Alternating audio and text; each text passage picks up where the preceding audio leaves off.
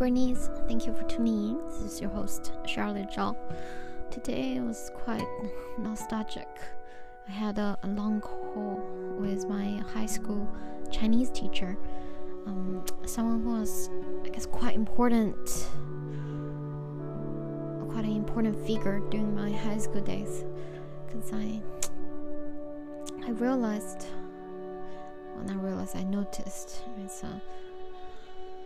it's been a process that I didn't feel centered, felt disoriented in terms of my specific goals and pursuit and the North Star, right?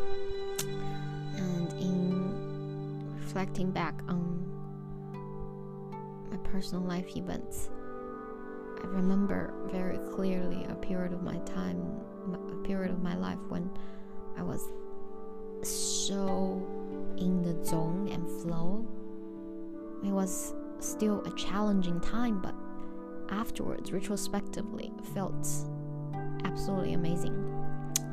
So I wanted to kind of trace my footsteps and fine-tune my inner world to reach that peak level, right? And yeah, so decided to call up my teacher. She played back what she remembered, and also just a great listener. I was able to really reflect. And there's something I noticed which is quite interesting, that I think with the most nuanced emotional bits, somehow when I articulate my thoughts in Chinese, it has a stronger emotional resonance. It's something, if you ask anyone who's learned a foreign language, they'll tell you the first time they said I love you in a foreign language, it just doesn't have the same kind of feel to it. So yeah, like the mother tongue, there's something about the mother tongue, and it was brilliant to be able to speak to my Chinese teacher, and somehow like I reached more clarity that I've not had in a while, and to just own what I personally truly want is so important. And on top of it, I realized that in my thinking there was a degree of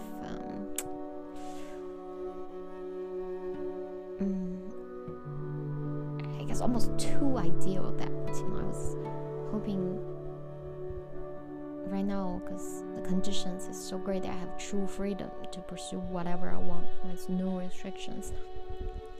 And I thought, given this, then the whole journey would just be all rosy. You will not have to do something you don't want to, because you are picking what to do. But it's not true. Even when you're doing what you like, what you love, there will be bits that you don't enjoy as much. But it's okay. It's okay. And biggest thing I realized why there were such moments of struggle on the journey is that the most important thing for me is not the most important thing, but the part I'm really fine-tuning, working out, is pace. It's a pace that it's a new territory when you have absolute freedom, right? I'm trying to find a schedule that enables me to be productive, and also at the same time keep a pace and headspace to do other things. And this is about my top level management of not just time, but also your energy and your headspace. And the easiest way to work on this is to time box strictly. Determine how many hours of what type of activity you want to do, but allow yourself the flexibility to move the modules around. So yeah, that's what I'll do tomorrow. From tomorrow, I'm very excited.